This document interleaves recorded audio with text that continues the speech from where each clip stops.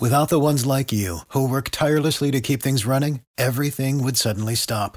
Hospitals, factories, schools, and power plants, they all depend on you. No matter the weather, emergency, or time of day, you're the ones who get it done. At Grainger, we're here for you with professional-grade industrial supplies. Count on real-time product availability and fast delivery. Call, click Grainger.com, or just stop by.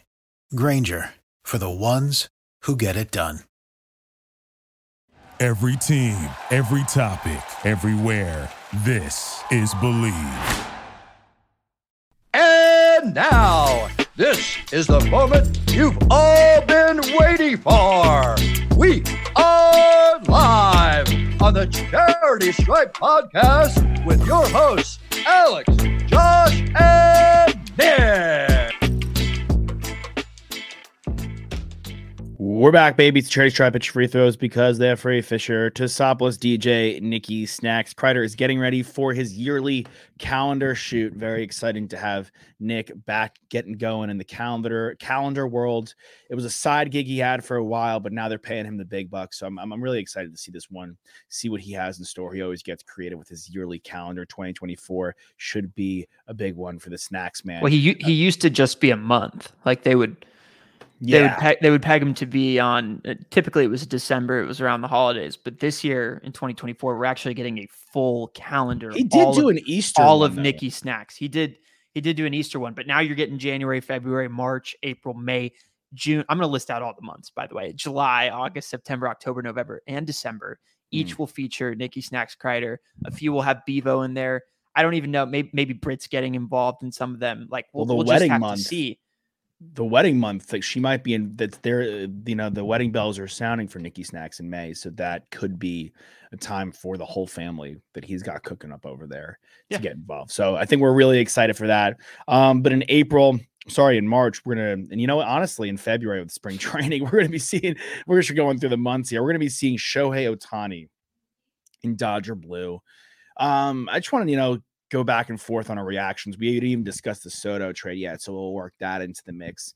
Good for baseball, surprising. Like, was maybe the deal, the number itself, was that surprising to you? Because I think ultimately we all knew this was a high possibility that he was going to the Los Angeles Dodgers. Yeah, I think last year we really felt that it made a lot of sense for him to end up as an LA Dodger, and as things progressed, as the season ended for the Angels, as the offseason started, I felt like they were always in play, but maybe it got backseated a little bit. Obviously the talk last week was the Blue Jays, right? We're heavy in the mix. And I almost felt like it was a little bit of the, Dame to Miami. And then all of a sudden he ends up in Milwaukee with the Bucks here. Ooh, okay. And it felt similar, but I know the stakes are much higher. No discredit to Dame Lillard. He's, in my opinion, he's one of the top 15 players in the NBA right now, but Shohei Ohtani is outright the best player in baseball. Of course, he'll have to nurse the injury and he won't pitch this next year, but the following, he should be back in that rotation. But 10 years, I mean, the murmurs were what, 620 million. Like the fact that it ended up being 700 was probably the most surprising to me. And the one thing I wanted to ask you is, how long will it be until we get another contract in all of sports that surpasses this? Great question. First off, the contract itself, it's backloaded, and the way the money is deferred, the Dodgers are only taxed as if it's a $40 or $50. It's still crazy. $40 million or $50 million a year contract versus a $70 million a year contract. So the Dodgers can still, with, all the tax laws, can still operate without getting, hit by the luxury taxes badly. It's as team friendly as a $700 million deal can be. It's like the Bobby Bonilla deal of our time, some people were saying, but it's like a millionfold. Like literally, it's such a ridiculous deal. I don't know if we'll ever see it, because I don't know if we will. Obviously, we always do have a player that comes along like this, but him being Japanese and having a whole nation and a whole sector of the world kind of behind him having, he's young, he plays both positions exceptionally well. He's a really good hitter, probably a top 5 hitter in baseball. And at times, he's been a top 5 pitcher in baseball. He's finished 4th in the Cy Young in the years that sandwiched, his MVP years when he was a unanimous MVP. And 2 of the last 3 years, the middle year was him coming in 2nd in the MVP when Judge had to go nuclear with 60-plus home runs, and he finished 4th in the Cy Young, arguably his best pitching year. So this is a guy who really is as good of a hitter as he is a pitcher, which is saying something because he's an MVP caliber hitter. So I don't know if we'll ever see it in the near future, just because – maybe a quarterback can get in there. Maybe an NBA player can get in there with the way the annual salaries work. But in baseball, $700 million is just so ridiculous. There's not many teams that can do that even. The cap teams like an NFL and NBA, you can't really do that. In MLB, the Dodgers could, the Yankees could, but there's so much on the Yankees books right now with Stanton, with Garrett Cole, with Aaron Judge. We'll see if they re-sign Juan Soto, how that all unfolds this upcoming year. I don't think there will be an extension throughout the season. I think he'll wait till the offseason. And they still might go after Yamamoto. But Garrett Cole and Aaron Judge, I think adding those 2 guys together almost like is just a hair above Ohtani. And that's the reigning Cy Young winner and the guy that won the MVP 2 years ago. So Mets could, Cubs, I think the Blue Jays were in the 600 mark, maybe in the 700 mark, but ultimately he wanted to stay in Southern California. He really likes Los Angeles.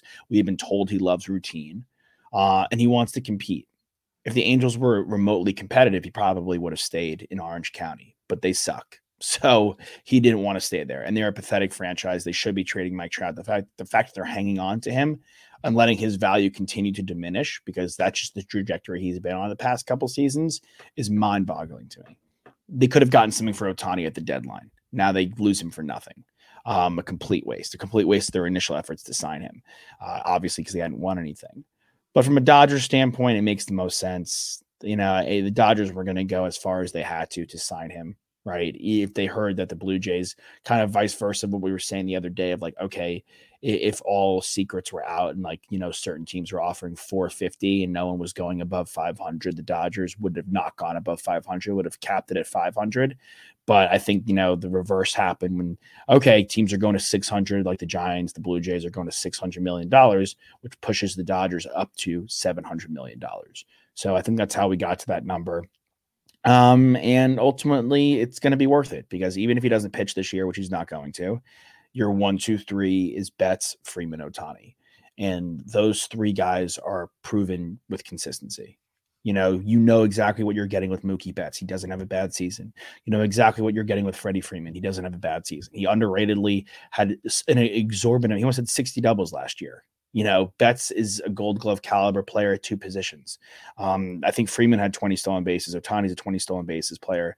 And by the way, in the 4 hole, you have Muncy, who's home run or bust. And a lot of the times it's more so home run than bust. And then you have a guy like Will Smith. And then you'll have Gavin Lux back. So all of a sudden their lineup is really, really, really not only just a top 5 lineup in baseball, but pushing the limits of an all-time lineup and an all-time 1, 2, 3, especially. I even said the Lux, and then a guy like Outman, right? Like guys that are getting better too, that can grow into this lineup. The Will Smith thing is he's gonna have a career year. He's gonna have his best year in the bigs, and he has been trending up the last 2 seasons as well. To get that kind of hitting from the catcher position always is something that you'll take. So you got 3 MVPs on your team. Your 1, 2, 3s they're all MVPs. And not only are they MVPs, but we're saying right now Shohei Ohtani is the best player in baseball. At a time 3 or 4 years ago, Josh, you were saying that Mookie Betts was the best player in baseball. I don't think we've ever made a case or made a claim that Freddie Freeman is one of the best players in baseball, but he's certainly one of the best hitters in baseball. Yeah. And has been for the last 7 years. If you looked at his last 7 years in comparison to any other big that's out there, his might take the cake. So it is dangerous. And if you're the Padres and you just dish Soto and you were supposed to be incredibly competitive last year, I wish Nick was on this show because I know he has a lot of thoughts. And of course, that's the big rival for the Padres. It's frustrating, to see your crosstown rival, I guess not crosstown, but your just north rival make a move like this. And if you're the Giants too, I felt like you were probably in the mix for Ohtani, right? It was a possibility. and you didn't make moves last deadline. You didn't end up with Judge. You wanted Judge. You didn't get him. So the NL West, the rest of them, they have to feel a little perturbed, a little pissed, but they can't. It's not like they shouldn't have seen this coming, right? No, I mean, this is what you prepare for. I mean, the Giants, unfortunately, are always the bridesmaid, never the bride. With these free agents is how it's been going. The Padres, they made their move last year with Bogarts. They went all in. Machado had a kind of a down year. Pitching was up and down. Snell won the Cy Young, and they had the best closer, but they didn't get what they wanted out of Musgrove, and they didn't get what they wanted out of Darvish, and everyone else around, those guys were not good. They had bullpen issues. And I think that's going to be an interesting point of contention for the Dodgers this season. Clayton Kershaw is a free agent. He has a shoulder injury. We want him to hopefully retire a Dodger, come back to the Dodgers, but the Rangers are eyeing him. He could go back to Texas and retire there, where he obviously is from. Yeah. So there's rotation questions, which, underratedly, another underrated move was a 4-year, $80 million deal with the Arizona Diamondbacks and Eduardo Rodriguez, who before getting injured was having a career year last year, and he looks to be healthy. So that's another sneaky move. Now, Kelly Gallen, obviously, and Eduardo Rodriguez for the Snakes in Arizona, who just went to the World Series. Ultimately it's going to come down to pitching, and we could kind of, cater into this Juan Soto deal that happened for the Yankees. They gave up a lot of pitchers in the deal. They gave up 3 guys who threw some valuable innings. I mean, they weren't like world beaters last year for the Bronx Bombers, but they were guys that pitched valuable innings. Michael King being the centerpiece of the deal at 28 years old, shifting from the bullpen to the rotation for the Padres. It'll seem, and then they got their number 2 prospect from a pitching standpoint in Thorpe. The Padres did, and they got Higashioka as their backup catcher now, who's a really good number 2 backup catcher and could start some days. So I thought it was not an ideal return based off what they gave up, the Padres. We've seen Mackenzie Gore be great. We've seen CJ Abrams be great. James Wood and Robert Hassler are supposed to be pretty strong players, still in the minor leagues in the outfield positions. But, again, the Padres need arms, and they need guys with major league experience and with arms if they're going to be competitive. And that's what they got in the Juan Soto deal. Ultimately, the Padres went full lineup last year and it didn't work. The Yankees, to me, yes, the Juan Soto is unbelievable. He's a lefty. He's got power. He's got great on-base percentage. Him and Judge, Juan Soto hitting 2, Judge either hitting 1 or 3, or however Boone wants to position these guys. They still have lineup issues. There's still a lot of guys who are old, like you don't know what you're getting out of Stanton. Volpe and Torres, we'll see how they, continue to progress next year. I anticipate them progressing nicely. They brought in Verdugo, who could be a solid piece for them. But Rizzo's fine. LeMahieu over the hill. And then from a bullpen standpoint, they still have some issues. They obviously have the Cy Young and Garrett Cole. But you go to Rodon, and who was hurt last year and didn't live up to the contract. Cortez, I think, will be back and strong. But they still have holes. Like, I don't know if they've done enough. They're certainly not the most complete team in baseball right now. They're not at the top of my list of contenders going into next season. But this is one of the more exciting acquisitions that the Yankees have brought in the last 5 years that, isn't Giancarlo dealing with massive injury. I mean, it's Juan Soto, right? I mean, we're talking about 2 years ago. I was talking about the best player in baseball. Like, people were crowning this guy at 21 years old the best player in baseball, or at least one of the best hitters. And that kind of adulation that we poured on this guy, I mean, like, he's a big name, and he will put people in seats. Not that they need any help with that at Yankee Stadium, but like, as far as like the Bronx Bombers getting another guy to add next to Judge to feel like the 2000 teams, like, I agree. It's not actually going to result on the field, them getting to the World Series, but it will make New York baseball very exciting for the Yankees this year. Incredibly exciting. Oh yeah. It's going to be until we fun. hit like the middle of the season, and then they realize that they're not as good, and then they get really, really angry. That's probably what's going to happen. Yeah, I mean, look, you have to go through the rest of the division. Like, is there like the lineup of the Blue Jays? You still have Bichette, Guerrero, Springer over there, Varsho, and then they have their rotation 1 through 5 could go toe to toe with the Yankees, and then you go to the Orioles, whose rotation is really young, and their lineup is 1 through 9 really strong. Boston isn't great, but they're competitive. The Rays always feel they're a really competitive team. And then the Rangers just won the World Series, and the Astros, I would still, on a 26-man roster, take them ahead of the Yankees.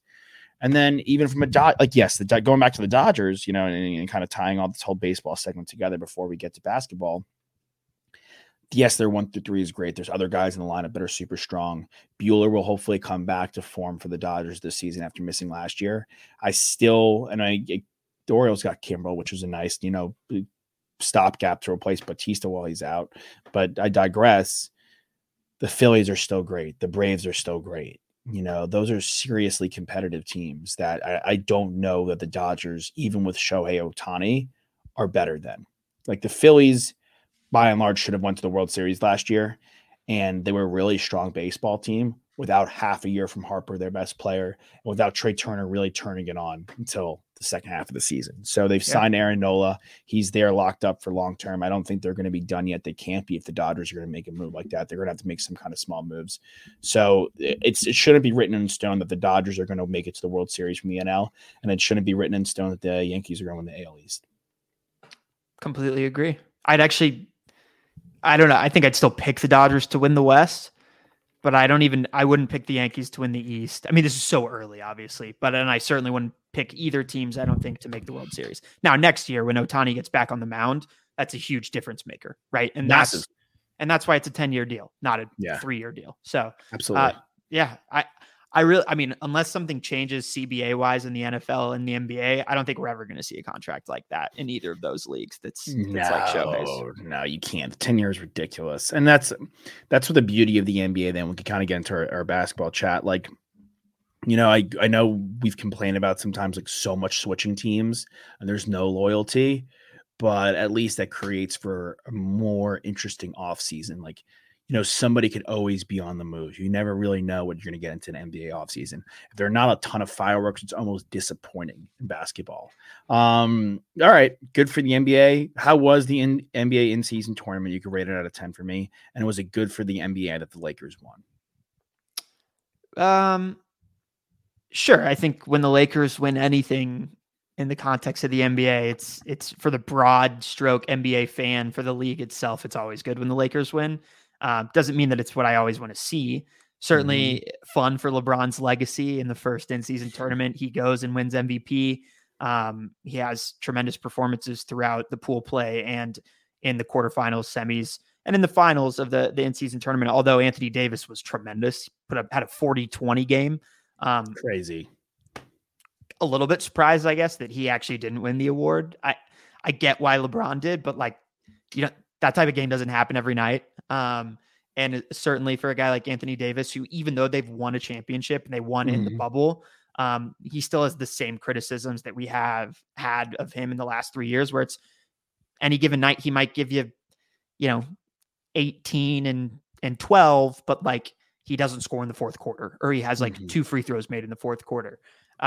Which is okay when you're on a Lakers team that has LeBron. And you want to talk about roster construction. Those two guys have now been on this team for 5 years, both of them together. So their core superstars have stayed the same.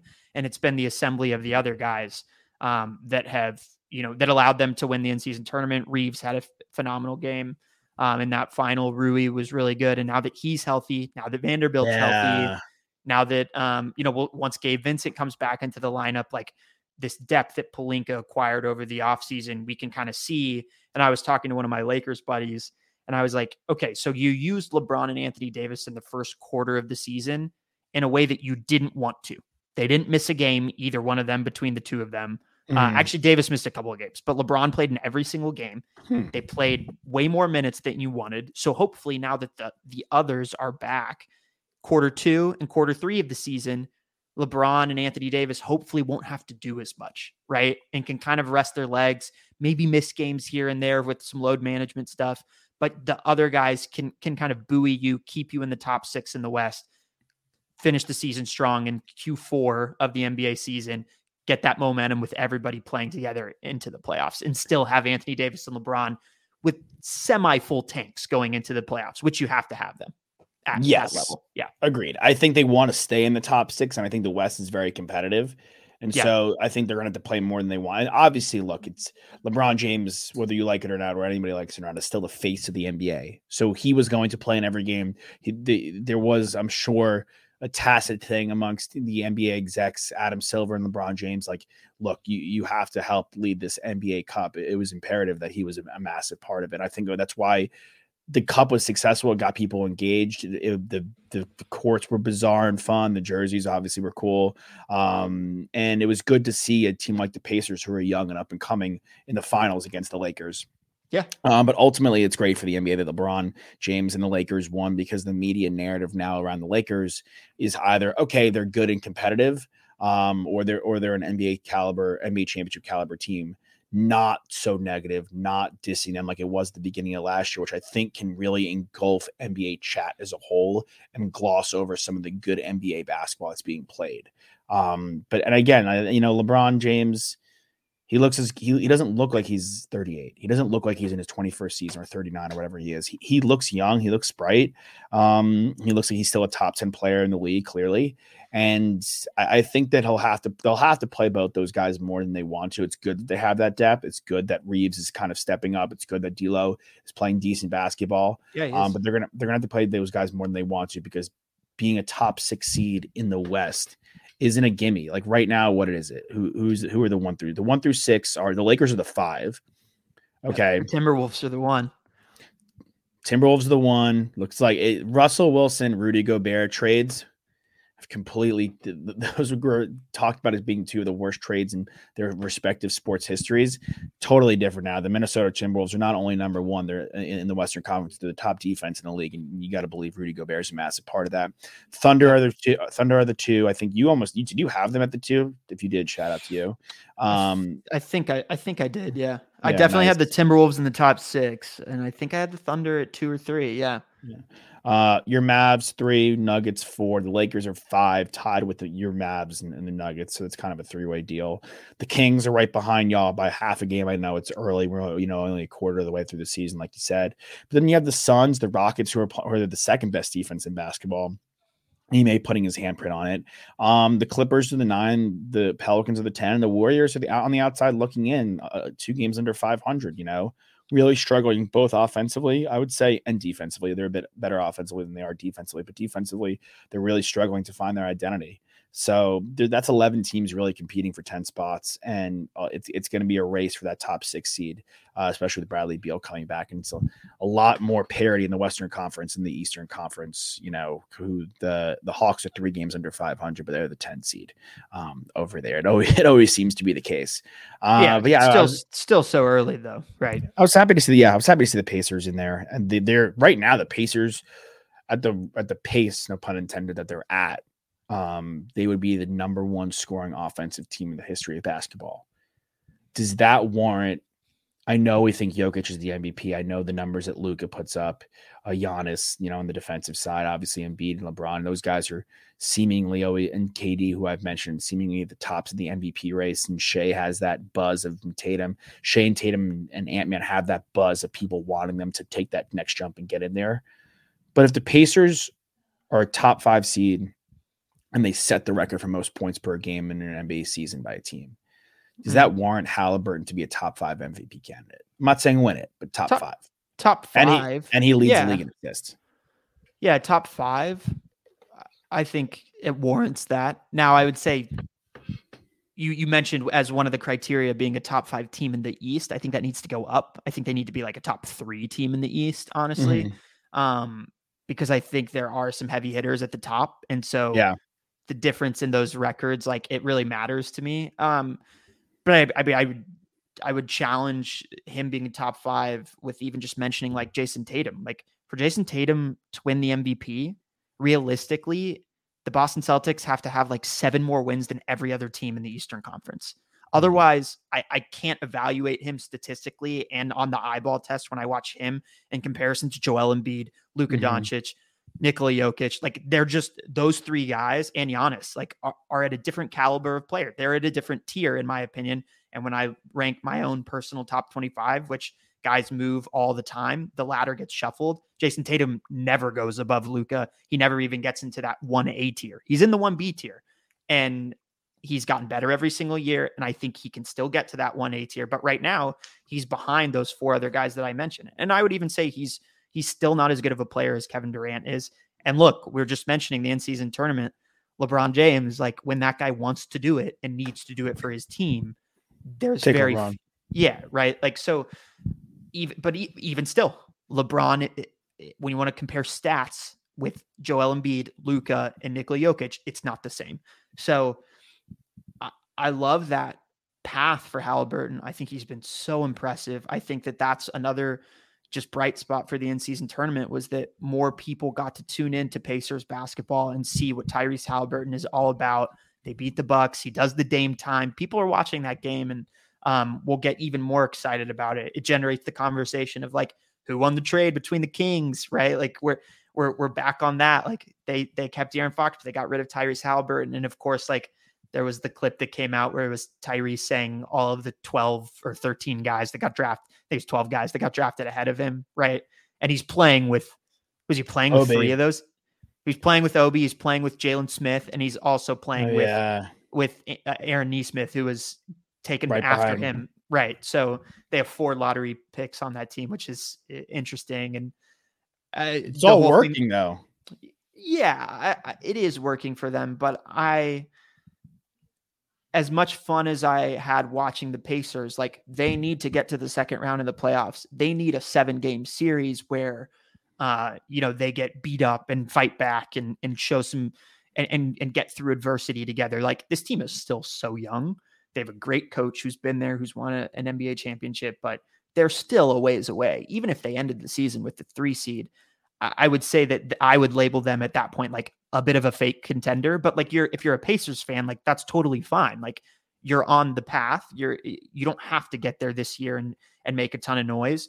But if you can get to the second round of the playoffs, it's a massive success for a guy like Halliburton, who in my top 25, I have him as my 12th best player in the NBA. And if a guy scores like he does, he pushes pace, he has that much of an imprint on the offense, and he never turns the ball over, never, basically, like it's hard not to. I think that's, no offense, a little short. Honestly, he's 13th right now in scoring. He's first by a mile in assists per game. Right. Like you're saying, he never turns the ball over. He's shooting from the field 52%. From 3, he's shooting 44%. And from the line, he's shooting 88.8%. Just bump that up 2%. Come on, Tyrese. So he's okay. So he's leading the league in assists. His assist to turnover ratio is ridiculous. He's got 27 points per game pretty much. And he's teetering on the 50, 40, 90 club. Yeah. And his offense is record. Which maybe should just be 50, 40, 85 anyway. Like, fine. Like that's, I don't know, man. Like I'm curious to see, like, do they have to make another move? Because they just don't have, they have a lot of really good players around him, but they don't have like a number 2. I like them keeping Hield. I like them keeping Turner. I think Jalen Smith is only progressing in a guy that you got to keep there. Obviously, you bring in Bruce Brown, who just won a title. He's there for a reason. Nesmith has progressed extremely nicely. The odd man out for me is Mathurin, who's really good and strong, and a guy that's like, could be a core piece on a young team, or a guy that not necessarily you could build around, but start game planning your future around. But I don't think he's a really good number 2, and I think he can be upgraded. So that to me is a name that I think the Pacers should consider. He's also in year 2. My pushback there would be, I'd argue that he has the highest ceiling out of those guys. So if you want a guy that can become year 2, like I trust Ben Mathurin more than Aaron Nesmith becoming an all-star level. Oh yeah, 100%. Right? But that's why I'm pushing to you. Like, yes, I trust him more wholeheartedly, but I think you can't upgrade him. Yeah, you could if you wanted to quote unquote contend right now. Then yes, I agree. I think that unfortunately you're right though. Like this team doesn't have enough star power for them to make like a deep playoff run. They have an identity. They play with pace, which is really hard to defend. They're high volume. Like they feed into what the modern NBA, what you'd want out of a team, right? They're the 7 seconds or less Suns. Like, yeah, you blink in 2 seconds. Isaiah Jackson's got a layup because Halliburton pushed the ball up the sideline, found him streaking up, and like the defense, 3 of the players aren't even on their side of the court, right? Like that's how good this team can be. But in a playoff series where things can get slowed down, like I'm interested to see what it looks like when they play a team like the Heat, who man, they play at their own tempo. They will not push pace if you try. Like, same thing with the Bucks, same thing with the Lakers, right? And also, like, if you want to go fast break with LeBron James, he typically wins that. He doesn't do it as much as he used to, but I think that this Pacers team is really exciting, and so are the Thunder, so are the Timberwolves. But I think the Thunder and the Timberwolves are a step ahead of the Pacers. Like, it's great that they made the in-season tournament, but I think they also benefited because of the format, because they can beat anyone on any given night when they're hot. But the rest of these teams, like the Thunder, are gonna those are the teams that I'm keyed in on to see, like, okay, how do they actually finish the season?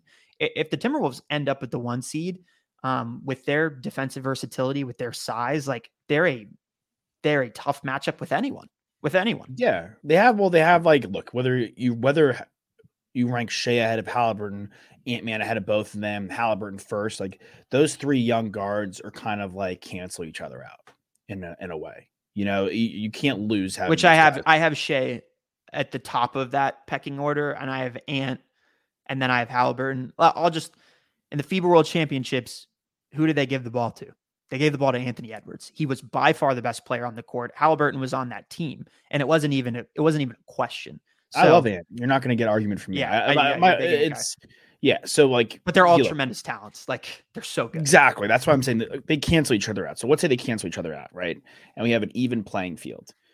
The Timberwolves have Defensive Player of the Year, Rudy Gobert. They have, maybe he's not a top 10 player like we thought he could be, Karl-Anthony Towns, but he's still a top 30 player. He's still unbelievably strong and versatile offensively, and he's now their number 2 in Minnesota. So they have those three guys. They have the defensive versatility from the other players that you're talking about. I mean, like, look, Slow-Mo has been great for them on Anderson, McDaniels, and they have like a really good Naz Reid beast. Not great off the bench. He's a 6-man contender, and they have a really strong veteran point guard, right? Who can take pressure off of Anthony Edwards from bringing the ball and starting the offensive side and let him play off a little bit. And Mike Conley, and then from the Thunder, they're just really constructed so well. Like Chet Holmgren, homer of a pick. He's been fantastic so far. Both the Williams guys can shoot the rock. And you go around, there's just every time you turn, like someone's contributing on the Thunder. That's not necessarily Shea Gilgeous-Alexander. They have Dort, they have Isaiah Joe. Like, he has games where he goes off, and guys can shoot around him, and it works. Giddey, I know he's got some off the court issues, and he hasn't been exactly what we thought he'd be, based off what he was last year, but he's still young and he's still progressing, I think. And I think, once he gets past the off the court things, if he ever does, I think that'll be nice for him, to continue to grow here. And Casey Wallace has been nice. So I feel a little bit about Giddey how you do about Mathurin with the Pacers. Like, I would say the Thunder are closer to contending than the Pacers are. And Giddey. Oh, I don't disagree at all. I mean, you could certainly find, it's sticky, right? Because it's like, who's going to trade for him? What are they going to give up?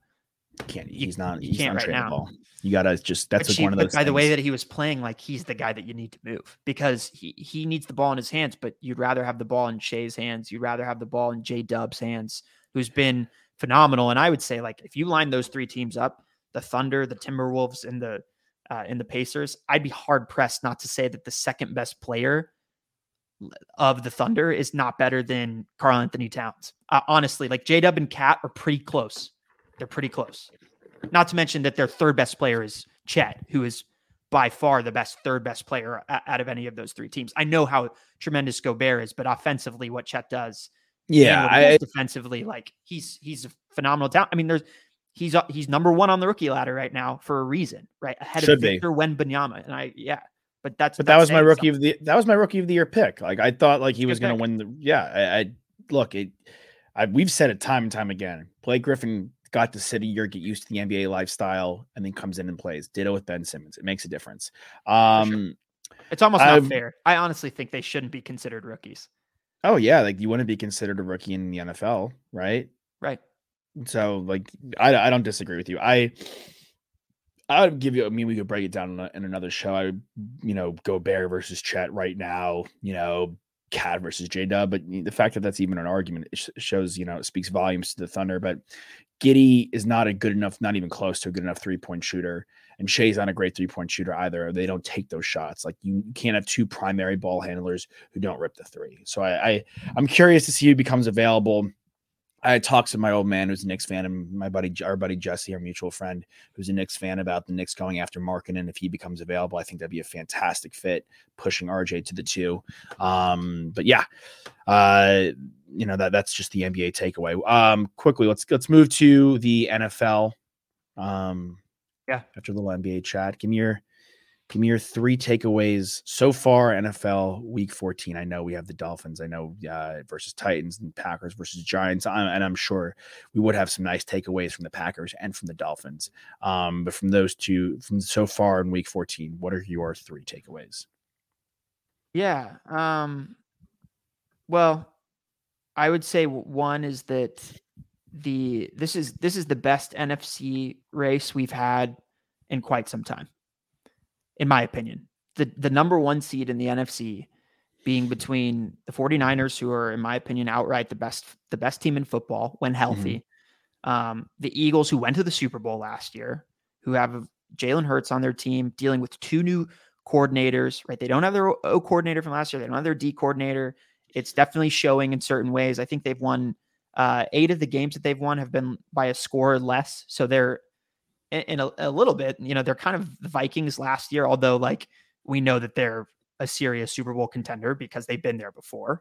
Mm-hmm. And because their defense up front is really good. Their pass defense has been terrible.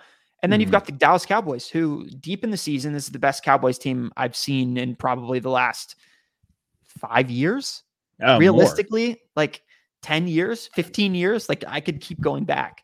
I don't know if I've ever felt the confidence level as a Cowboys fan in our team this late in the season. 13 games through, we've got 4 more. We've got some tough opponents up on our schedule. We play the Bills, we play the Dolphins, we play the Lions, who the Lions have been they've been wishy-washy lately, right? They lost to the Bears in a bad loss, I would say. Good loss for Justin Fields if he wants to stay in Chicago. But I just don't. That's my first takeaways. The NFC race for the number 1 seed, I don't think has ever been this important and this tight. Yeah, I would say that's a great one. Because I think like the Eagles are leading the NFC East, right? And their last 4 games, they play the Giants twice and the Cardinals once, and then the Seahawks, so they could go 4-0. Like, but the Cowboys beat them last night. The Cowboys almost beat them at the Link. I think the Cowboys are the better team right now between those 2 squads, which is not something I've been able to say in the last 4 years. So it was a huge win for Dak, and he's playing the best I've ever seen from him. By far. I would say I could piggyback off your takeaway with one of mine. I would say the 2 best teams. Mine was the 2 best teams reside in the NFC. I love the Ravens. I like what they have to offer. They just I don't know. It's just never not that. No Andrews. They don't have Andrews now. They have no Andrews. They've had dominant wins. I don't want to say they don't have dominant wins, but the games are always, I feel, weirdly tight. They're always kind of sometimes slipping by. Like it was really exhilarating and exciting that win in OT versus the Rams, but they are a better football team than the Rams, and they should have proven that at home on Sunday. So I'm not as confident in the Ravens as I am the Niners or the Cowboys. Those are the 2 best teams in my opinion. I think the Eagles are trending down at the wrong time. A couple bad losses to the Niners and to the Cowboys respectively. I love that when I saw the line for the Cowboys -3 at home, that was a gimme pick. There was a couple gimme picks I found yesterday. I actually wanted to say to you that, and I could give this my second takeaway, was the most confident personally I felt from a betting standpoint yesterday. I saw the Cowboys line at -3 and immediately I'm like, okay, the Cowboys are going to cover. Because Vegas is begging you to take the Eagles +3, and I saw reactions when we were discussing it. That's what everyone wants you to take is the Eagles money line or the Eagles +3 after coming off a loss to San Francisco after beating Dallas at the Link. But when truth be told, the Cowboys are playing their best football. They could beat you any which way they want to. They went toe to toe in a shootout versus the Water Falcons, and they had a really strong defensive game and capitalized on the mistakes of the Eagles last night in Sunday Night Football in prime time. They really beat the shit out of them. That was just it was just the truth. They beat the shit out of the Eagles. Well, a lot of costly. We gave him a gimme touchdown too. That strip sack to Jalen Carter might have locked up the Defensive Rookie of the Year award for him, by the way. So he looked nice moving down the field. Yeah, I think it was just maybe a little bit of a gift from Dak there to be like, hey, take this award, Rook. There you go. Yeah, and then but when I saw the Jets +3 at home. And people were like, the narrative was like, oh, the Texans are only -3 against the Jets. I'm like, okay, the Jets are going to take care of business in that one. I saw the Bills +1.5 on the road versus the Chiefs, which is just simply begging you to take Kansas City. So I had the Bills yesterday. I thought it was a really easy betting day yesterday. So that was a little fun for those who throw some cash down. But I would say my final takeaway is the quarterback play is so sus that from an NFL draft perspective, the Bears have to stick with Justin Fields, and they should be taking Marvin Harrison Jr. at the first overall pick, or they should be trading that draft pick. Nothing in between.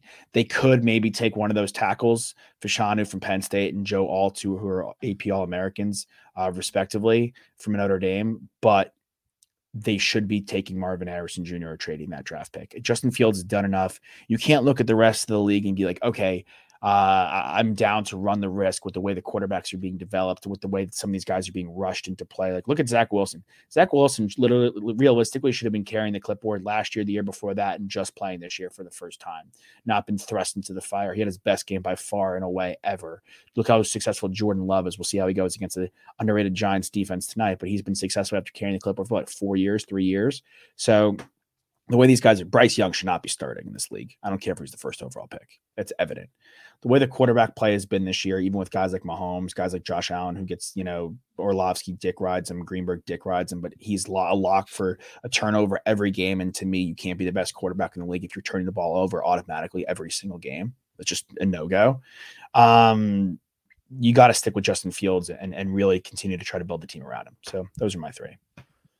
Yeah. My other takeaway is based off of that Kansas City and the Buffalo game, but Mahomes is he is now entering prime LeBron between the ages of 28 and 32, level of superstardom in the way that he gets treated, and also the way that he feels that the outcome of games, that he should always be given a chance, that he should always be given that foul call, that looking at LeBron used to be one of the worst of this. He's not bad at it anymore. He used to be Luka level, look at the refs. He used to be Tim Duncan level, look at the refs after every single play, hands up, yelling in the ref's ear, always in not in a way where he was aggressive about it, right? He always kept himself composed. I feel like this is probably the most unhinged we've seen Mahomes at the end of that game, and it's not even necessarily that I dislike it. I love when guys get fiery, and I love when guys get after the refs, because it's a tough job to be a referee, but oftentimes they can be wrong about things. In this particular instance, they were not. Kadarius Toney has to check with the ref. Andy Reid is not owed a check by the referee. No. The referee mentioned post game that he couldn't even see the ball. So if you want to, he couldn't see the ball from the sideline judge. So yeah, clearly Kadarius Toney was in the way, and he was lined up in the neutral zone, which is an infraction. They've given this penalty 11 times this year, in comparison to, I think, twice last year, and 2 years ago it was one time. So they've made an effort. The league has communicated that to teams. It's unfortunate. It was an excellent play, but he was offsides, and that's the rule. So but all that to say, Brittany Mahomes putting it on her Instagram story, Patrick in the post game being really, really frustrated.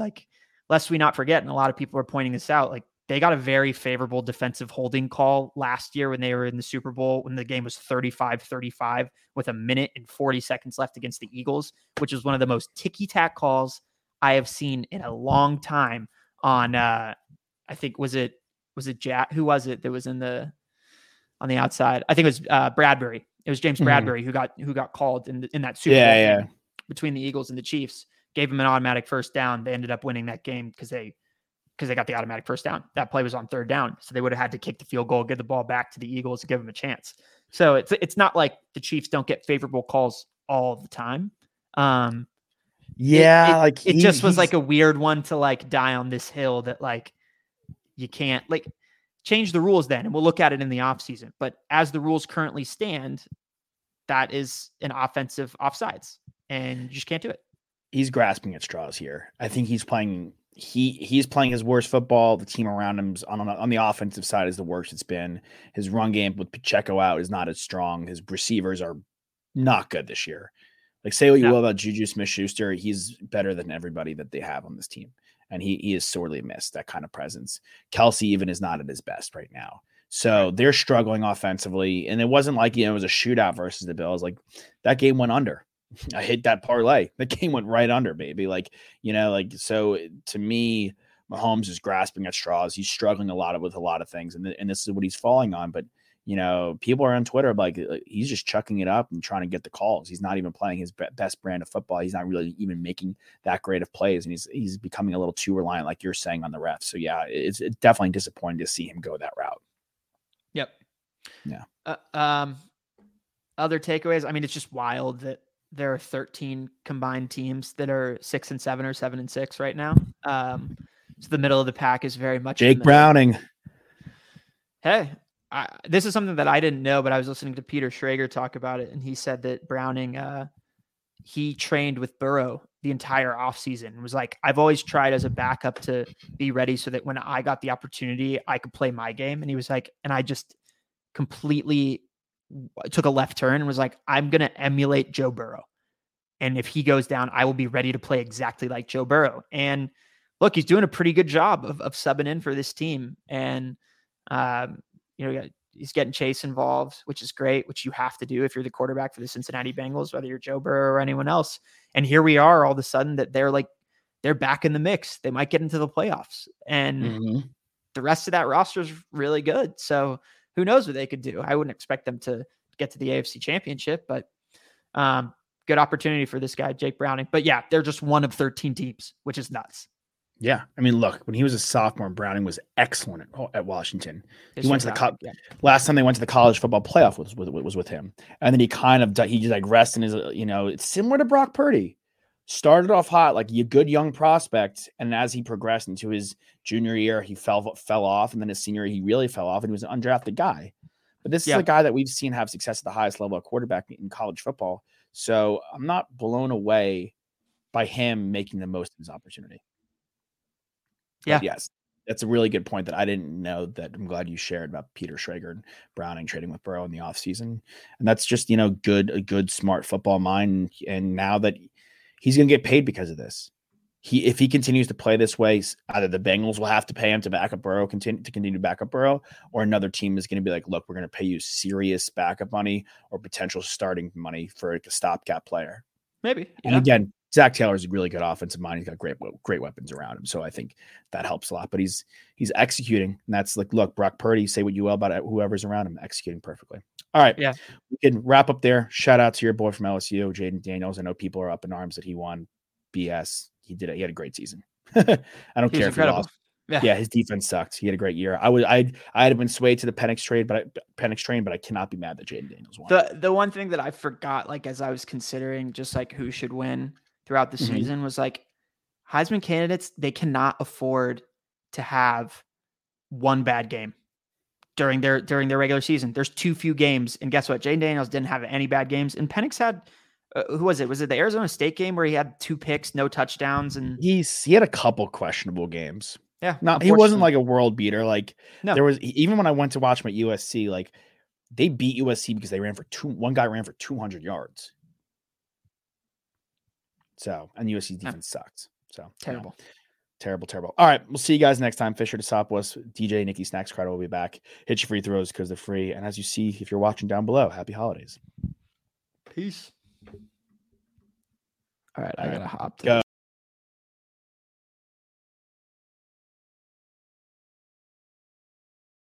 And now, this is the moment you've all been waiting for. We are live on the Charity Stripe podcast with your hosts, Alex, Josh, and Nick.